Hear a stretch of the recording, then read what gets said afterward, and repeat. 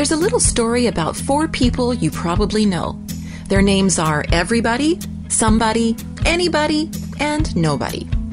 And if we were to be totally honest, their story sounds more than just a little familiar. It seems there was an important job that just had to be done. But the question was, who would do it?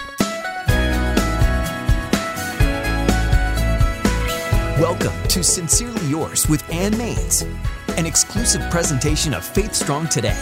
Hear new episodes every weekday and subscribe to our podcast at faithstrongtoday.com. Well, everybody was sure that somebody would do it.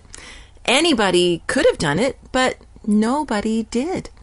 Somebody got angry about this because it was everybody's job. Well, everybody thought that anybody could do it, but nobody realized that everybody just wouldn't do it. So it ended up that everybody blamed somebody when nobody did what anybody could have done. Got that?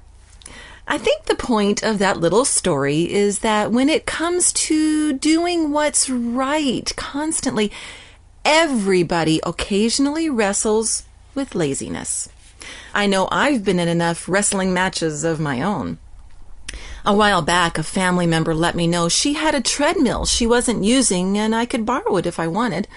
I'd never really thought about a treadmill before, but since she was offering, I jumped on it. Literally, at first. Yes, after my husband painstakingly transferred the beast into our home, I faithfully used it. Every day for 3 days. Oh, but then, I kind of pulled this muscle in my back and it was really sore it was kind of sore. And I knew that walking on a treadmill was sure to make it worse. I mean, it's all about health, right? And then there was the whole time issue. I mean, to really have a good workout and to have it make a difference, it takes time. And I was a busy girl. Yep. Busy. And so, there it sat, a 6-foot monstrosity on the floor of the family room, whose sole purpose for existing was to remind me of one thing. When it came to the treadmill, I was just plain lazy. And as we look into God's Word, we find it has a lot to say to people like me. It starts in the Old Testament, in the book of Proverbs, that was written by Solomon, someone known as the wisest man who'd ever lived. In verse 4 of the 13th chapter of Proverbs, Solomon said, "Lazy people want much but get little, but those who work hard will prosper and be satisfied."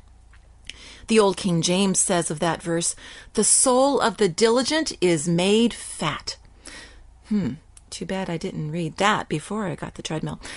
And then in chapter 19, Solomon got real when he hit our laziness where it hurts, in our stomachs.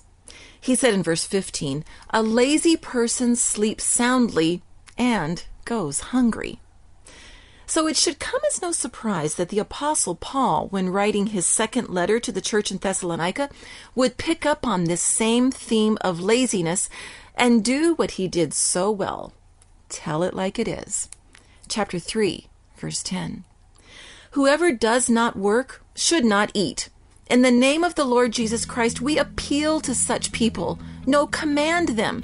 Settle down and get to work." Do your part. In essence, everybody needs to do what anybody can. Because when we live with the love of God leading the way, nobody will miss out. Laziness becomes a thing of the past. And God promises that with that kind of renewed outlook on life, everybody will finally realize that in God's eyes, they already are a somebody.